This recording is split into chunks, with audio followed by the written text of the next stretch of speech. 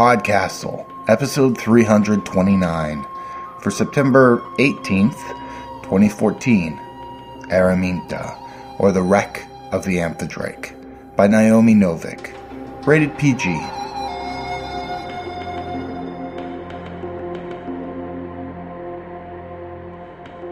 Hello and welcome back to PodCastle, where we sift through the greatest fantasy fiction, new and old, that we can find, and bring it to you shining like pearls.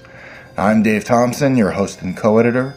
This week, we have an incredible story full of fencing, fighting, manners, revenge, monsters, pirates, gods and goddesses, miracles, and true love. Oh, wait. Actually, we might be skimping on the true love part. Everything else, though? Oh, yeah. All in less than an hour, too. Savvy? This story originally appeared in that treasure trove of pirate stories, Fast Ships and Black Sails, edited by Jeff and Ann Vandermeer, and was reprinted in Year's Best Fantasy 2009. Naomi Novik is the New York Times best-selling author of the Temeraire series, which is an incredible series, and I might also add that the audiobook is narrated by Simon Vance, one of my favorites, who's just amazing. Also, there's her new book, Uprooted, a fantasy novel inspired by fairy tales, coming to us in June of 2015. Yes! Her website is naominovik.com, and she can be found as Naomi Novik on Twitter, Facebook, and Tumblr. Last time we had C.S.E. Cooney read, she was partying on an island hideaway with her friends and a ghostly, murderous pirate, somehow me, and Gene Wolfe's the gunner's mate. This time, we gave her a sword, and she won the sea for us. Cooney lives in Rhode Island, across the street from a Victoria strolling park. She's the author of How to Flirt in Fairyland and Other Wild Rhymes, Jack of the Hills, and Witch Beast Saint, the first of her fairy tales from the Witch's Garden, which appeared in Strange Horizons earlier this summer, and The Witch in the Almond Tree, the second in this erotica fairy tale series, now available on Amazon as an ebook. With her fellow artists in the Banjo Apocalypse Crinoline Troubadours, Cooney appears at conventions and other venues, singing from their growing collection of distant star ballads, dramatizing fiction, and performing such stories as The Sea King's Second Bride, for which she won the Riesling Award in 2011. She's also got a short fiction collection coming out soon, but not soon enough if you ask me, entitled Bone Swans and Other Stories. 2015, I hear. I'll be there, Cooney, and I'm bringing my Poetry Slam beach party with me. Now, remember the Kingdom of Pirates, grab your grimoires, and we'll see you in Davy Jones's locker. Enjoy the story. Araminta, or The Wreck of the Amphidrake, by Naomi Novik. Lady Araminta was seen off from the docks at Chenstow-on-Sea with great ceremony, if not much affection by her assembled family. She departed in the company of not one, but two maids, a hired eunuch swordsman, and an experienced professional chaperone with the eye of Horus branded upon her forehead to keep watch at night while the other two were closed. Sad to say, these precautions were not entirely unnecessary. Lady Araminta, the possessor of several other, more notable names besides, here omitted for discretion, had been caught twice trying to climb out her window, and once in her father's library reading a spellbook. On this last occasion she had fortunately been discovered by the butler, a reliable servant of 15 years, so the matter was hushed up, but it had decided her fate. Her father's senior wife informed her husband she refused to pay for the formal presentation to the court necessary for Araminta to make her debut. "I have 5 girls to see established besides her," Lady D. said, "and I cannot have them ruined by the antics which are certain to follow." Lest this be imagined the fruits of an unfair preference, it will be as well to note here that Araminta was in fact the natural daughter of her ladyship, and the others in question her daughters in marriage rather than the reverse. "It has been too long," Lady D. continued severely, "and she is spoilt beyond redemption." Lord D. hung his head. He felt all the guilt of the situation and deserved to.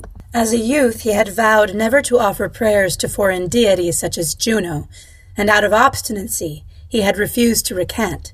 So it had taken 3 wives and 14 years to acquire the necessary son.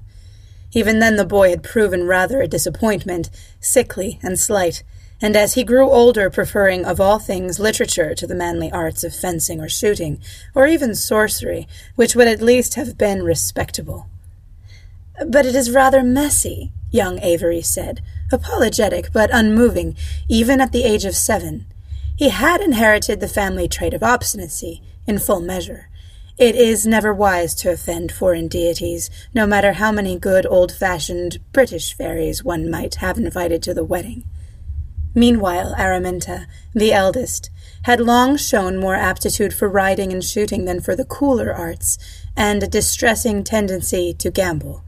Where her mother would have seen these inappropriate tendencies nipped in the bud, Lord D, himself a notable sportsman, had selfishly indulged the girl. He liked to have company hunting when he was required at home to do his duty to his wives, and with 3 he was required more often than not. "It is not too much to ask that at least one of my offspring not embarrass me on the field," had been one of his favorite remarks when chastised. So, while her peers were entering into society as polished young ladies, beginning their study of banking or medicine, Lady Araminta was confirmed only as a sportswoman of excessive skill, with all the unfortunate results heretofore described. Something, of course, had to be done, so a match was hastily arranged with the colonial branch of a similarly exalted line. The rumors she had already excited precluded an acceptable marriage at home, but young men of good birth, having gone overseas to seek a better fortune than a second son's portion, often had some difficulty acquiring suitable wives. In those days the journey took nearly 6 months, and was fraught with considerable dangers. Storms and pirates both patrolled the shipping lanes. Leviathans regularly pulled down ships, mistaking them for whales, and strange fevers and lunacies thrived amid the undersea forests of the shallow sea, where ships might find themselves becalmed for months above the overgrown ruins of the drowned lands. Naturally, Lady Araminta was sent off with every consideration for her safety.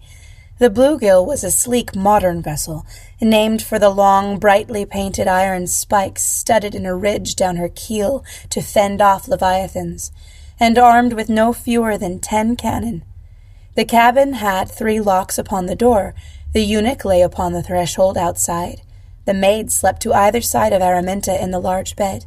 The chaperone had a cot at the foot, and as the last refuge of virtue, she had been provided at hideous expense with a Tiresian amulet.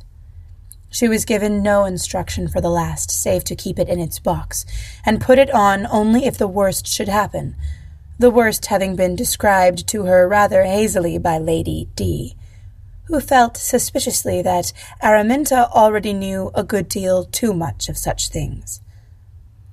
There were not many tears in evidence at the leave-taking, except from Lady Ginevra, the next oldest, who felt it was her sisterly duty to weep, though privately delighted at the chance of advancing her own debut a year.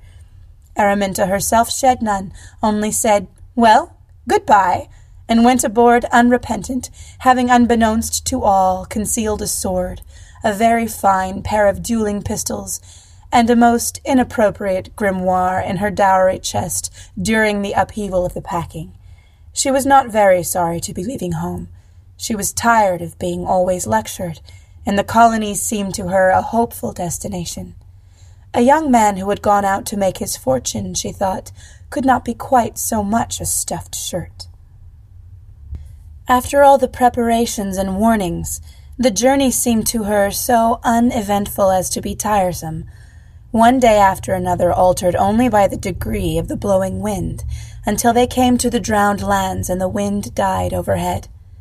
She enjoyed looking over the railing for the first few days, at the pale white gleam of marble and masonry, which could yet be glimpsed in places, when the sailors gave her a bit of spell-light to cast down below. "There's naught to see, though, miss," the master said in fatherly tones, while she peered hopefully. Only the occasional shark, or sometimes one of the enormous sea spiders clambering over the ruined towers with their long, spindly red legs. But that was all. No gleam of lost treasure, no sparks of ancient magic. "There's no treasure to be had here, not without a first-rate sorcerer to raise it up for you." She sighed and insisted instead on being taught how to climb the rigging, much to the disgust of the sailors.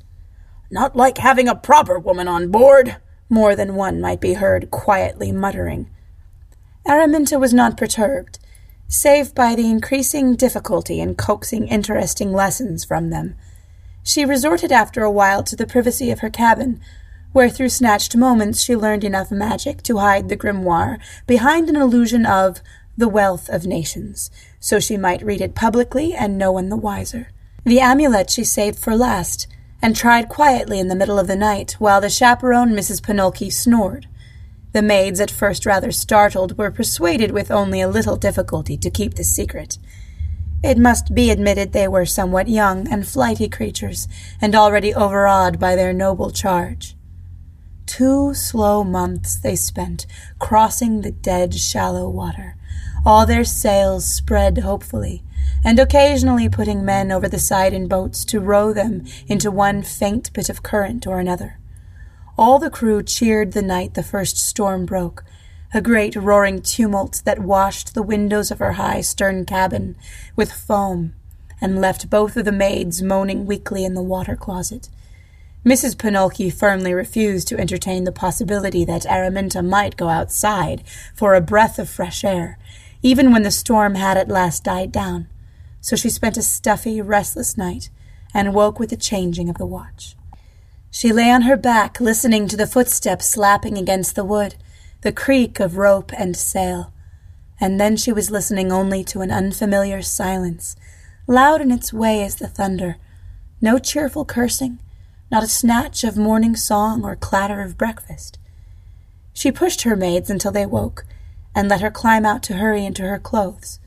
Outside, the sailors on deck were standing silent and unmoving at their ropes and tackle, as if preserved in wax, all of them watching Captain Rello. He was in the bows, with his long glass to his eye aimed out to port. The dark, tangled mass of storm clouds yet receded away from them. A thin gray curtain dropped across half the stage of the horizon. The smooth curve of the ocean bowed away to either side, unbroken. He put down the glass. "Mr. Willis, all hands to make sail north-northwest, and go to quarters," he added, even as the master cupped his hands around his mouth to bellow orders.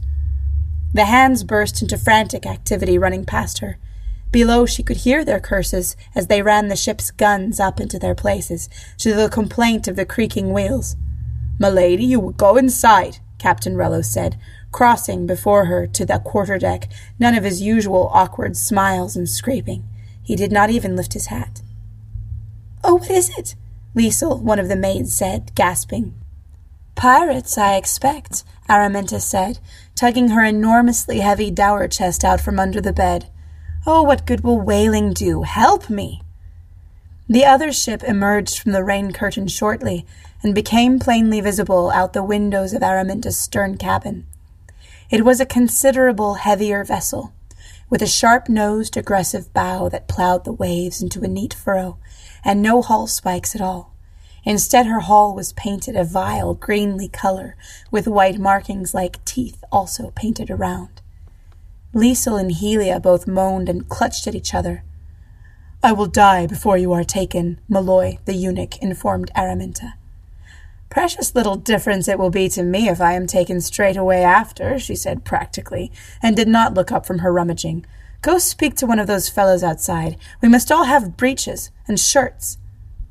The chaperone made some stifled noises of protest, which Araminta ignored, and which were silenced by the emergence of the pistols and the sword. The jewels and the trinkets were buried amid the linen and silk gowns, well bundled in cloth against temptation for straying eyes, so they were nearly impossible to work out. The amulet in particular, nothing more than a tiny nondescript silver drachma on a thin chain, would have been nearly impossible to find if Araminta had not previously tucked it with care into the very back corner.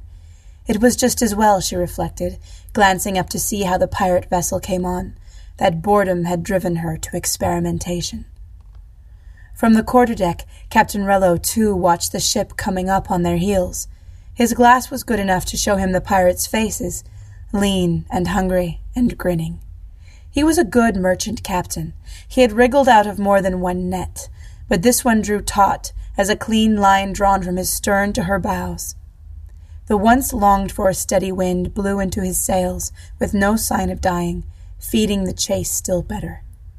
Amphidrake was her name, blazoned in yellow, and she was a fast ship, if rigged a little slapdash and dirty. Her hull at least was clean, he noted bitterly, mentally counting the knots he was losing to his own hull spikes. Not one ship in 1,000 met a Leviathan in season, and cannon saw them safe as often as not. But spikes the owners would have, and after the crossing of the shallow sea, they would surely by now be tangled with great streamers of kelp, to say nothing of barnacles and algae. The storm, of course, would have washed away any kelp, but the spikes made as satisfying a target to blame as any, and preferable to considering that perhaps it had not been wise to hold so very close to the regular sea lanes, even though it was late in the season. In any event, the pirate would catch the bluegill well before the hour of twilight, which might otherwise have given them a chance to slip away, and every man aboard knew it. Rello did not like to hear the mortal hush that had settled over his ship, nor to feel the eyes pinned upon his back. They could not expect miracles of him, he would have liked to tell them roundly, but of course he could say nothing so disheartening. The Amphidrake gained rapidly. The boatswain's mates began taking around the grog, and the boatswain himself the cat, to encourage the men. The hand-axes and cutlasses and pistols were laid down along the rail, waiting. "Mr. Gilpin," Captain Rello said, with a beckon to his first mate, and in undertone said to him, "Will you be so good as to ask the ladies if for their protection they would object to putting on male dress?" "Already asked for, sir, themselves," Gilpin said in a strange, stifled tone, his eyes darting meaningfully to the side, and Rello, turning, found himself facing a young man, with Lady Araminta's long black curls pulled back into a queue. Rello stared, and then looked away, and then looked at her head, his head, and then glanced downward again, and then involuntarily a little lower, and then away again. He did not know how to look. It was no trick of dress. The shirt was open too loose for that. The very line of the jaw was different, and the waist. Of course, one had heard of such devices, but generally only under intimate circumstances, or as the subject of rude jokes. Rello, if he had ever thought of such things at all, had vaguely imagined some sort of more caricaturish alteration. He had not gone very far in studies of sorcery himself. In reality, the line between lady and lord was distressingly thin. Araminta, transformed, had a sword and 2 pistols, and a voice only a little high to be a tenor, in which she informed him, "I should like to be of use, sir, if you please." He meant, of course, to refuse, vocally, and have her removed to the medical orlop, if necessary, by force. And so he should have done, if only the Amphidrake had not in that very moment fired her bow chasers, an early warning shot, and, painfully lucky, had taken off an alarming section of the quarterdeck rail. All went into confusion, and he had no thought for anything but keeping the men from panic. 3 men only had been hit even by so much as a splinter, but a drop of blood spilled was enough to spark the built-up store of terror. The mates had been too free with the grog, and now the lash had less effect. A good many of the men had to be thrust bodily back into their places or pricked with sword point, and if Araminta joined in the effort, Rello managed not to see. She was perfectly happy herself. It had not yet occurred to her they might lose. The ship had been very expensive, and the cannon seemed an excellent repair to her eye, bright brass and ebony polished, with fresh paint. Of course there was a personal danger while she was on deck, but high spirits made light of that, and she had never balked at a fence yet. "You cannot mean to be a coward in front of all these other stout fellows," she sternly told one sailor, a scrawny, underfed gale rat attempting to creep away down the forward ladderway, and helped him back to the rail with a boot at his back end. The crash of cannon fire was glorious, one blast after another, and then one whistling by overhead plowed into the mizzenmast. Splinters went flaying skin in all directions, blood and bright arterial spray hot and startling. Araminta reached up and touched her cheek, surprised, and looked down at the boatswain, staring glassy-eyed back at her, dead at her feet. Her shirt was striped collar to waist with a long sash of red blood. She did not take it very badly. She had done a great deal of hunting, and stern lecturing from her father had cured her of any tendency to be missish, even when in at the kill. Elves, of course, were much smaller, and with their claws and pointed teeth inhuman.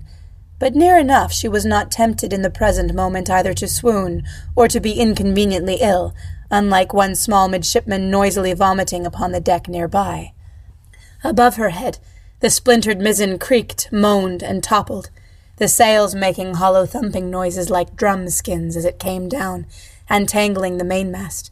Araminta was buried beneath a choking weight of canvas, stinking with slush.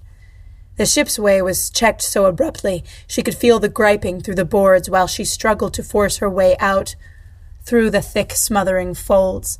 All was muffled beneath the sailcloth, screams, pistol shots all distant. And then for a moment Captain Rello's voice rose bellowing over the fray. "Fire!" But their own cannon spoke only with stuttering, choked voices. Before they had even quite finished, a second tremendous broadside roar thundered out in answer, one ball after another pounding into them, so the bluegills shook like a withered old rattle plant. Splinters rained against the canvas, a shushing noise, and at last, with a tremendous heave, she managed to buy enough room to draw her sword and cut a long tear to escape through. Pirates were leaping across the boards, grappling hooks clawed onto whatever was left of the rail, and wide planks thrust out to make narrow bridges. The deck was awash in blood and wreckage, of the ship and of men, torn limbs and corpses underfoot.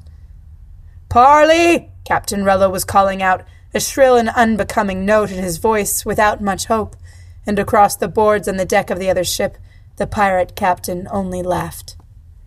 "Late for that now, Captain," he called back. "No, it's to the drowned lands for all of you," cheerful and clear as a bell over the water.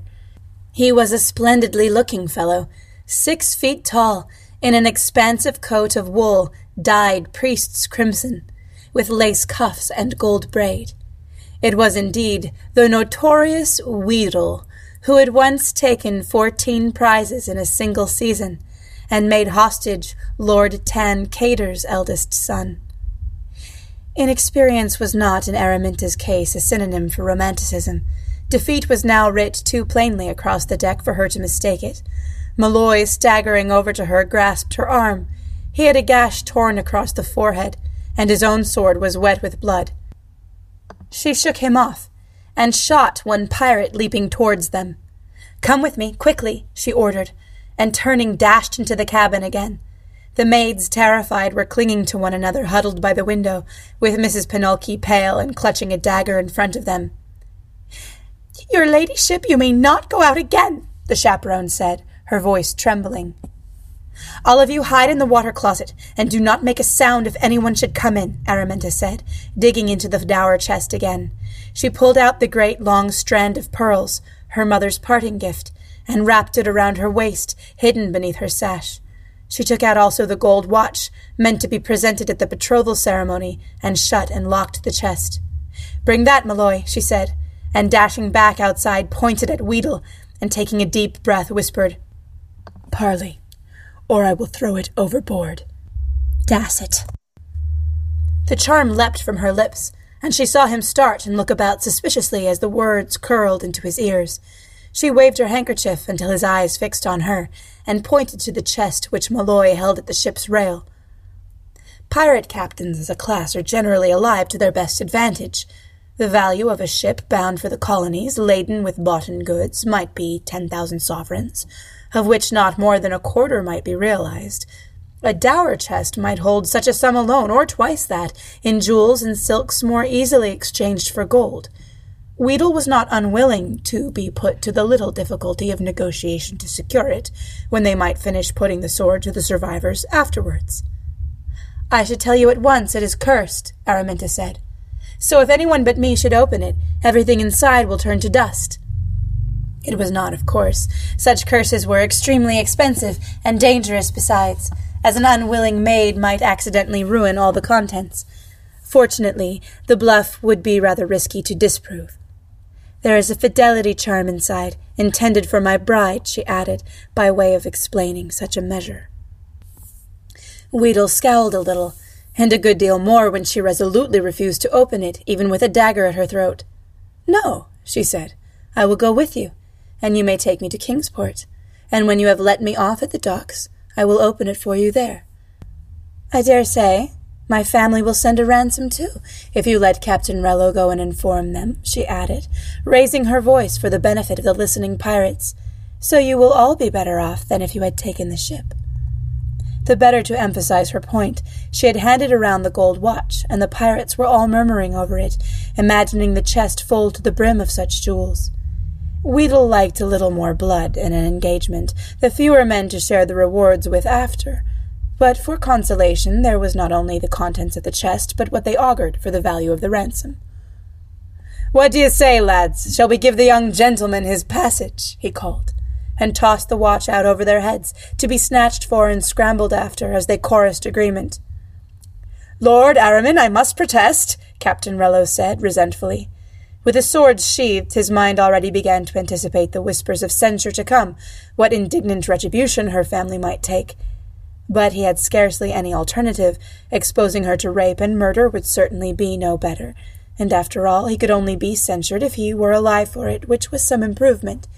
So he stood by, burdened with an ashamed sense of relief, as she crossed with unpardonable calm to the pirate ship, and the chest trundled over carefully behind her. The Amphidrake sailed away to the south. The Bluegill limped on the rest of her way to New Jericho, there to be received with many exclamations of horror and dismay. The family of Lady Araminta's fiancé, whose name let discretion also illude, sent an agent to Kingsport at once, followed by others from her own family. They waited 1 month, and then 2, but the Amphidrake never put in. Word eventually came that the ship had been seen instead at port in Red Hook Island.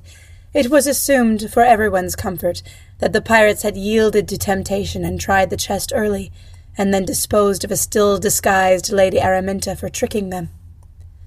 Now that there was no danger of her rescue, she was much lionized, but for a little while only. She had been most heroic, but it would have been much more decorous to die, ideally on her own dagger.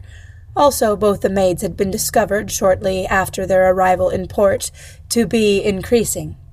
Her fiancé made the appropriate offerings, and after a decent period of mourning, married a young lady of far less exalted birth, with a reputation for shrewd investing, and a particularly fine hand in the ledger book. Lord D. gave prayers at the River Way. His wives lit a candle in Quensington Tower, and put her death date in the family book. A quiet, discreet settlement was made upon the maids, and the short affair of her life was laid to rest. The report, however, was quite wrong.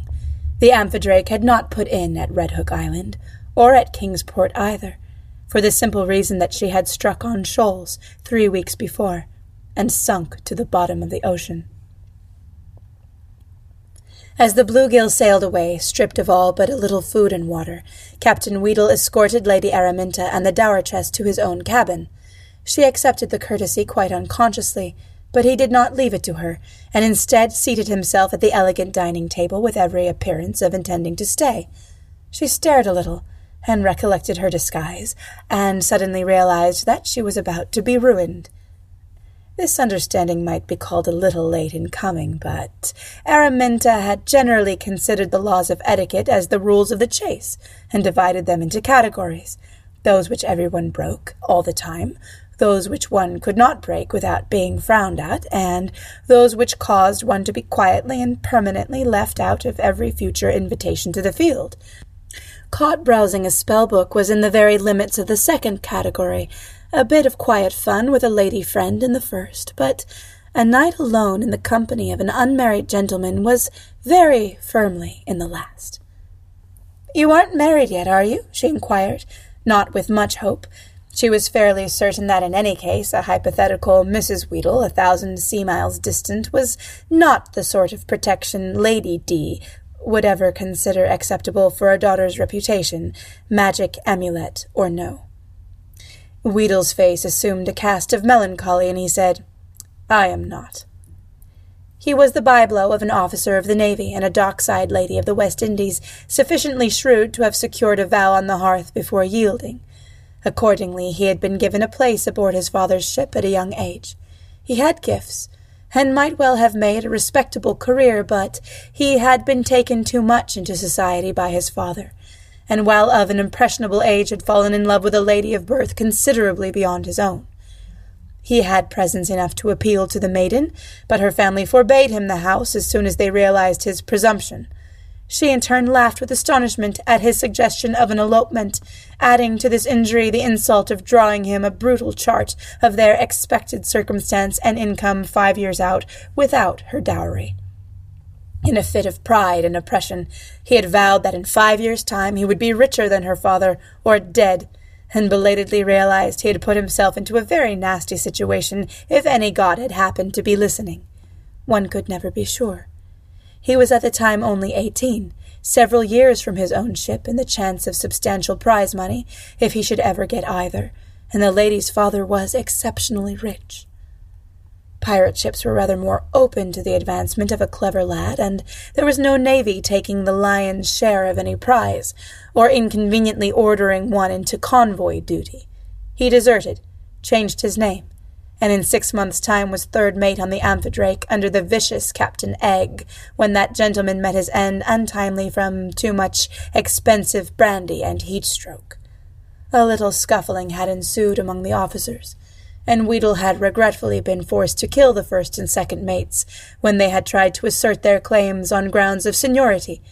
He was particularly sorry for the second mate, who had been an excellent navigator and a drinking companion. With nothing to lose, Weedle had gone on cheerful and reckless, and now 6 years later he was alive, exceptionally rich himself, and not very sorry for the turn his life had taken, though he still liked to see himself a tragic figure. "I am not married," he repeated, and sighed deeply. He would not have minded in the least to be asked for the whole tale, but Araminta was too much concerned with her own circumstances to care at all about his. She did not care at all about being ruined for its own sake, and so had forgotten to consider it in the crisis. But she cared very much to be caught at it, and locked up in a temple the rest of her days, never allowed to do anything but make aspirin or do up accounts for widowers. That was not to be borne. She sighed in her own turn, and sat down upon the lid of the chest. Weedle misunderstood the sigh, and poured her a glass of wine. "Come, sir, there is no need to be afraid, I assure you," he said, with worldly sympathy. "You will come to no harm under my protection, and soon you will be reunited with your friends." "Oh, yes," she said, unenthusiastically. She was very sorry she had ever mentioned a ransom. "Thank you," she said politely, and took the wine. For consolation, it was excellent wine, and an excellent dinner.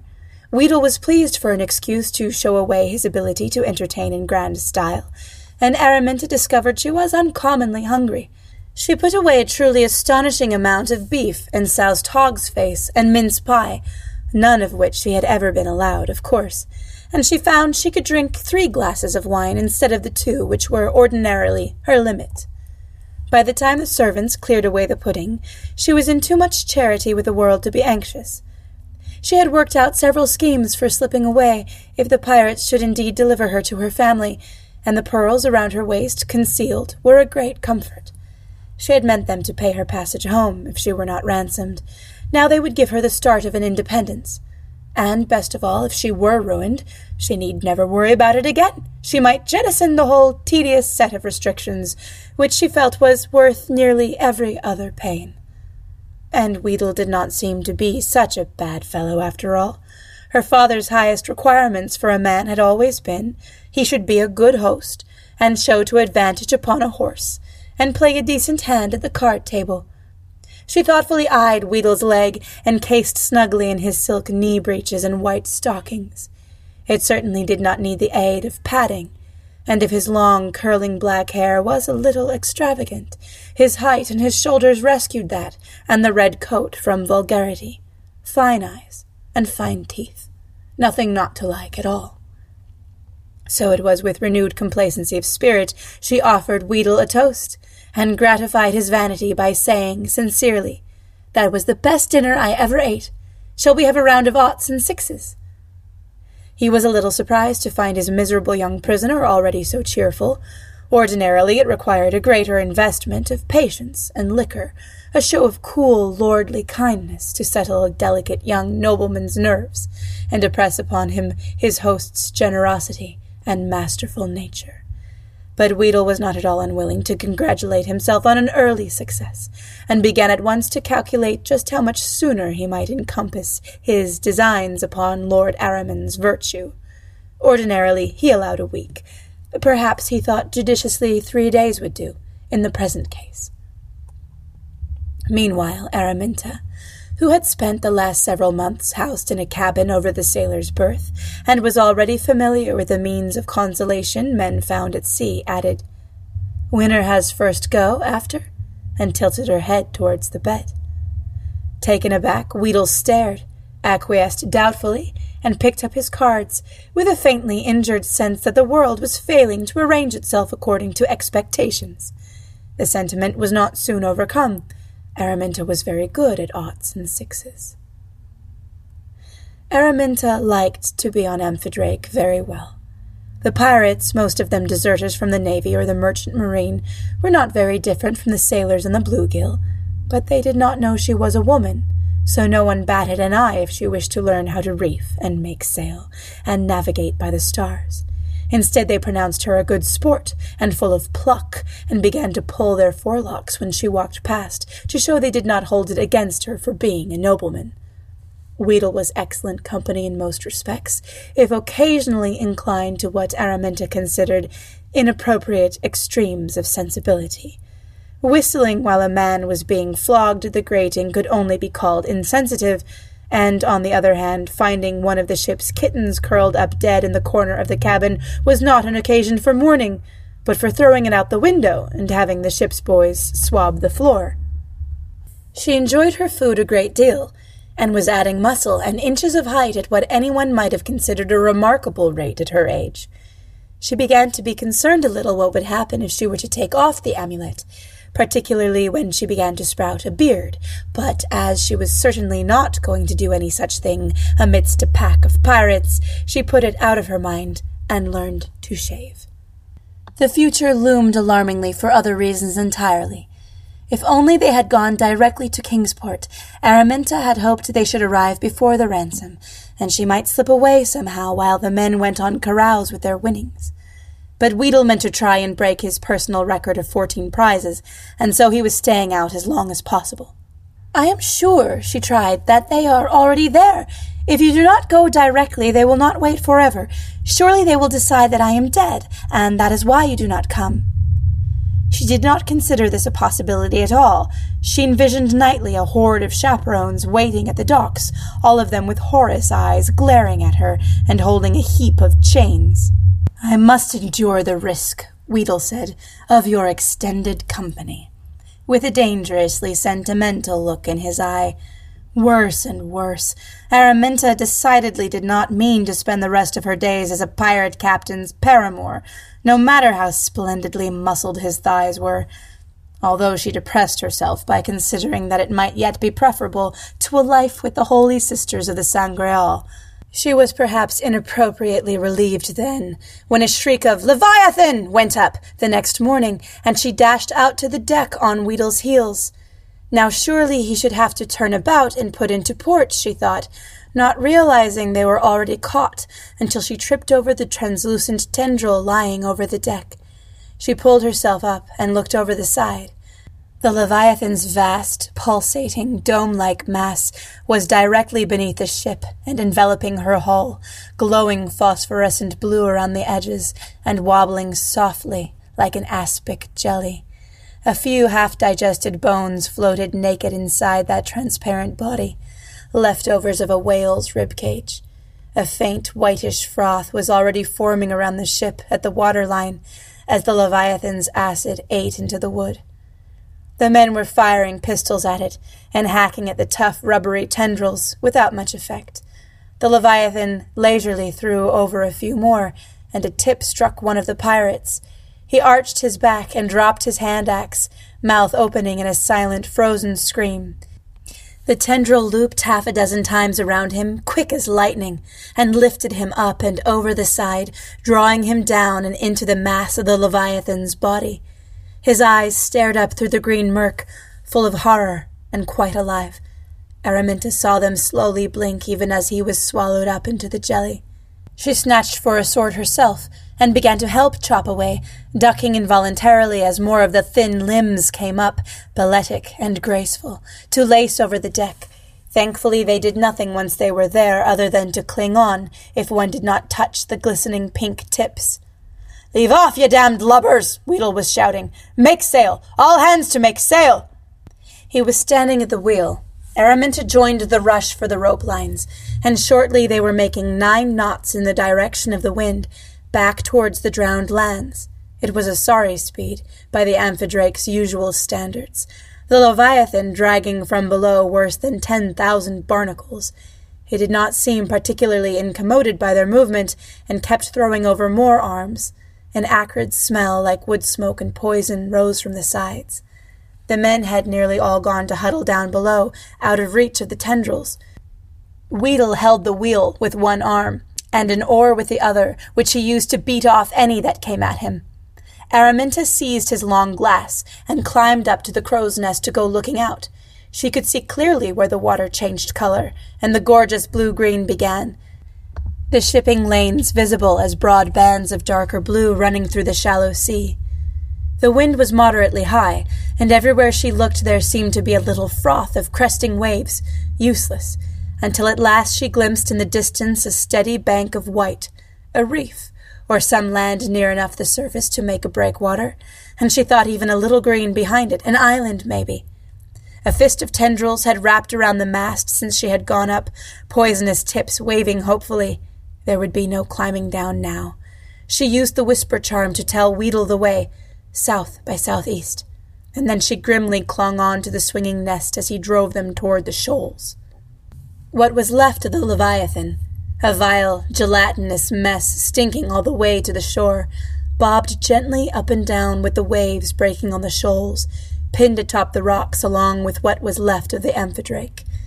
This was not very much, but a section of the quarterdeck, the roof of the cabin, and, unluckily, the top 12 feet of her mainmast, with the black skull flag gaily flying, planted neatly in a noxious mound of jelly. The wreckage had so far survived 3 rainstorms. The survivors gazed at it dismally from the shore and concocted increasingly desperate and unlikely schemes for tearing away, burning, or explaining the flag on the arrival of a Navy patrol, these being regular enough along the nearby shipping lanes to make a rescue eventual rather than unlikely.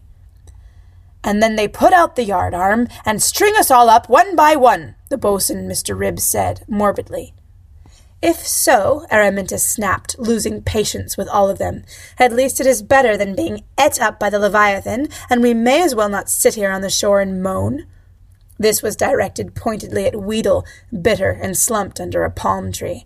He had not been in the least inclined to go down with his ship, although he secretly felt he ought to have done, and it was hard to find that his unromantic escape had only bought him a few weeks of life and an ignominious death. Araminta did not herself need to worry about hanging, but she was not much less unhappy, being perfectly certain the Navy would take her directly back to her family under such guard as would make escape impossible. Nevertheless, she was not inclined to eat only coconuts and throw stones at monkeys and complain all day. The island was an old mountain top, furred with thick green vegetation, and nearly all cliffs rising directly from the ocean. Where the shoals had blocked the full force of the waves, a small natural harbor had developed, and the narrow strip of white sand which had given them shelter. Climbing up to the cliff walls to either side, Araminta could look down into the glass-clear water and see the mountainside dropping down and away, far away, and in a few places even the bleached gray spears of drowned trees below. They had found the ruins of an old walkway back in the jungle while hunting, smooth, uneven bricks of creamy white stone, which led up and into the island's interior, but none of the men wanted to follow it. "That's the drowned one's work," they said, with shudders of dismay, and made various superstitious gestures, and refused even to let her go alone.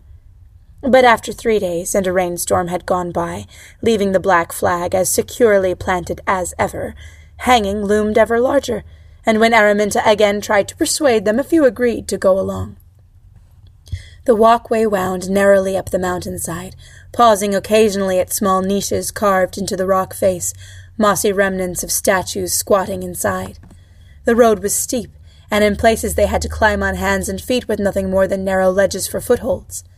Araminta did not like to think how difficult a pilgrimage it might have been 3,000 years ago, before the drowning, when the trail would have begun at the mountain's base and not near its summit. The men flinched at every niche, but nothing happened as they climbed, except that they got dust in their noses and sneezed a great deal, and Jem Gory was stung by a wasp. The trail ended at a shrine, perched precarious and delicate atop the very summit. 2 massive sculpted lion women sprawled at the gate, the fine detail of their heavy breasts and beards still perfectly preserved so many years gone. The roof of the shrine stood some 20 feet in the air, on delicate columns not as thick as Araminta's wrist, each one the elongated, graceful figure of a woman, and filmy drapery hung from the rafters still, billowing in great sheets of clean white. An altar of white stone stood in the center, and upon it a wide platter of shining silver. "Wind goddess," Mr. Ribb said gloomily. "Wind goddess for sure, will get no use here. Don't you be an ass, Porlock," he added, cutting that sailor a hard look. "As much as a man's life is worth, go poking into there." "I'll just nip in," Porlock said, his eyes on the silver platter, and set his foot on the first stair of the gate. The lion women stirred, and cracked ebony black eyes, and turned to look at him. He recoiled, or tried to. His foot would not come off the stair. "Help, fellows!" he cried desperately. "Take my arm! Heave!" No one went anywhere near him. With a grinding noise like millstones, the lion women rose up onto their massive paws and came leisurely towards him. Taking either one an arm, they tore him in 2 quite effortlessly, and then tore the parts in 2 again. The other men fled, scattering back down the mountainside as the lion women turned their heads to look them over. Araminta alone did not flee, but waited until the others had run away. The living statues settled themselves back into their places, but they kept their eyes open and fixed on her, watchfully. She debated with herself a while. She had read enough stories to know the dangers. She did not care to become a permanent resident, forced to tend the shrine forever, and it might not be only men who were punished for the temerity to enter. In favor of the attempt, however, the shrine plainly did not need much tending. Whatever magic had made it sustained it, with no guardian necessary but the deadly statues. And those stones along the trail had been worn smooth by more than weather. Many feet had come this way, once upon a time. "All right," she said at last, aloud, and reaching up to her neck took off the amulet. She was braced to find herself abruptly back in her own former body, a good deal smaller, but the alteration was as mild as before. She looked down at her arms and her legs, the same new length, and still heavy with muscle. She had lost none of the weight she had gained, or the height. Breasts swelled out beneath her shirt. Her hips and waist had negotiated the exchange of an inch or 2 between themselves, and her face, when she touched it, felt a little different. The beard was gone, she noted gratefully, but that was all. The guardians peered at her doubtfully when she came up the stairs. They did get up as she came inside, and paced after her all the way to the altar, occasionally leaning forward for a suspicious sniff. She unwound the strand of pearls from around her waist, and poured the whole length of it rattling into the offering dish, a heap of opalescence and silver. The lion women went back to their places, satisfied. The hangings rose and shuddered in a sudden gust of wind, and the goddess spoke. A fine gift, and a long time since anyone had come to worship. What did Araminta want? It was not like Midwinter Feast, where the medium was taken over and told fortunes, or like church services at Lammastide. The goddess of the drowned ones spoke rather matter-of-factly, and there was no real sound at all, only the wind rising and falling over the thrumming hangings. But Araminta understood perfectly, and understood also that her prepared answers were all wrong. The goddess was not offering a little favor, a charm to hide her, or a key to unlock chains, or even a way off the island. The goddess was asking a question, and the question had to be answered truly. Easier to say what Araminta did not want, to go home and be put in a convent, to go on to the colonies and be married, not to be a prisoner or a fine lady or a captain's lover or a man in disguise forever. Not, she added, that it was not entertaining enough for a time, but what she really wanted, she told the goddess, was to be a captain herself, of her own life, and free. A fine wish, the goddess said, for a fine gift. Take one of those pearls and go down and throw it in the ocean. Araminta took a pearl out of the dish. It came easily off the strand. She went down the narrow walkway, down to the shore, and past all the men staring at her and crossing themselves in alarm, and she threw the pearl into the clear blue waters of the natural harbor. For a moment nothing happened. Then a sudden foaming overtook the surface of the water, white as milk. With a roar of parting waves and a shudder, the Amphidrake came rising from the deep in all her shattered pieces, seaweed and ocean spilling away. Her ribs and keel showed through the gaps in her half-eaten hull for a moment, and then the foam was climbing up her sides, and leaving gleaming unbroken pearl behind. The decks were rebuilt in smooth white wood, tall, slim masts carved in the shapes of women climbing up one after another, and vast white sails unfurled in a wind that teased them gently full. The foam subsided to the water and solidified into a narrow dock of pearl, running to the shore to meet her. Araminta turned to look a rather dazed Weedle in the face. "This is my ship," she said, "and you and all your men are welcome, if you would rather take service with me than wait for the navy." She pulled her hair back from her head and tied it with a thread from her shirt, and she stepped out onto the dock. She was nearly at the ship when Weedle came out onto the dock at last and called, "Aramin!" after her. She turned and smiled at him, a flashing smile. "Araminta," she said, and went aboard.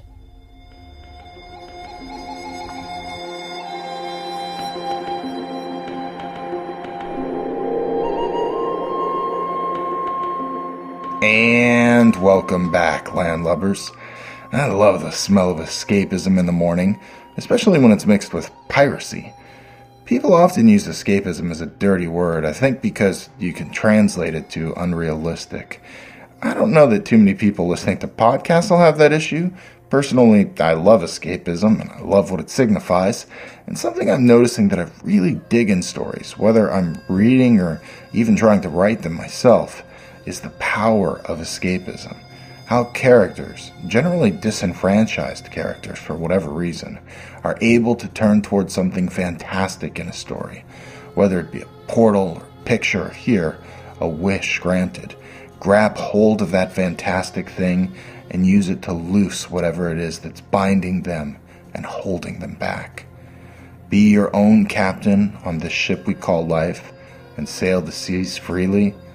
Yeah, I like that. It's kind of meta, too, I think, this cathartic power of escapism within escapist literature. And to get even more meta on you, I like the idea that these escapist stories we tell and share, these make-believe stories of empowerment, well, we carry them around with us and feel empowered by them. And maybe, just maybe, these stories help reshape the way we live in the world, or reshape the world itself. So thank you so much to Naomi Novik for taking us there and allowing us to run this story, and to Claire Cooney for the fantastic reading. Feedback this week is for Anne Leckie's Saving Bacon, read by Alistair Stewart. This was the very funny Woodhouseian riff. Generally, I think people got a kick out of it, like J.K. Jones 21, who said, "I thought this story was delightful, and I have absolutely no familiarity with Wodehouse. The role reversal was entertaining because it seemed to me like a very thoughtful rearrangement of social rules that typically are still applied to men and women, but with different attitudes applied to them. The fact that the men are a bunch of feckless losers who can't be bothered to do real work sounds like the attitude that many men hold in regard to the manual labor that's socially necessary but unglorious. In parallel, the fact that the women run their households and manage all the important affairs mirrors how we have a societal inclination to make women do all the nitty-gritty logistics of day-to-day living. The fact that in this world the women get appropriate status for doing really important work, while men get treated like vacuous bonbon eaters for avoiding doing work, which points toward the problematic dichotomy of putting women on pedestals for being useless while actually requiring them to do much or most of the useful societal work, seemed like a very well-considered bit of world-building, even before the Wodehouse illusions are applied. I really enjoyed Al's reading on this one. The cries of "Bacon!" did remind me of Terry Jones's female Python characters. I thought the niece was delightfully terrible and felt no remorse over the pig eating at the end, simply because it was clear from the start that Bacon could have no other fate with such an unctuous owner. Alice of Wands disagreed with that last bit, saying, "Really bummed that PodCastle made light of killing animals. I could accept you guys running the story, but the flippant commentary around it was too much." Well, sorry we bummed you out, Alice. And Albion Moonlight trumpeted, saying, "One of the best gifts my college roommate gave me was introducing me to Wodehouse. Love this story.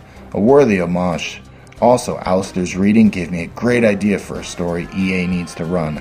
A comedy of manners set at the Pseudopod Towers." Oh, follow that muse, Albion Moonlight, or anyone else, and let us know where it takes you. Thanks very much for all those comments. Grab a sword and come on down to forum.escapeartist.net and let us know what you thought of this week's story. And if you like what we're doing, please consider visiting PodCastle.org and making a donation. We do have a treasure chest, one that we open up to pay our authors and to keep our podcast flying. So, if you don't mind dropping a little bit in on the way out, we'd really appreciate it. Thank you. That's our show for this week. We do hope you enjoyed it. On behalf of all of us here at PodCastle, Dread Sound producer Peter Wood, Scurvy Slushers LaShawn Wannick, Graham Dunlop, Arun Jiwa, and Sarah Goldman, and your pirate captains, Anna Schwend and myself, Dave Thompson, thank you very much for letting us share another story with you. We'll be back in 1 week with a story that investigates the very city itself. Until then, may you keep on escaping and sail free on the ship you captain. We'll see you next time. PodCastle is a production of Escape Artists Incorporated and is distributed on a Creative Commons Attribution Non-Commercial No Derivatives license. Share it, but don't change it or sell it. Our theme music is by Shiva in Exile. You can find them at magnatune.com. And if you like science fiction or horror, be sure to visit our sister podcasts, Escape Pod and Pseudopod. And if you enjoyed this episode, tell a friend, or post to your blog about it, or consider donating via the PayPal link on our site. Our closing quote is from Mark Twain, who said, kind of, "Now and then we had a hope that if we lived and were good, God, or Goddess, would permit us to be pirates." Thanks for listening. See you next time. Please hear my anguished words of truth. What is right and what is wrong? Oh, Buddhas of the past, present, and future, they are drunk with demonic delusions, an ocean of measureless qualities.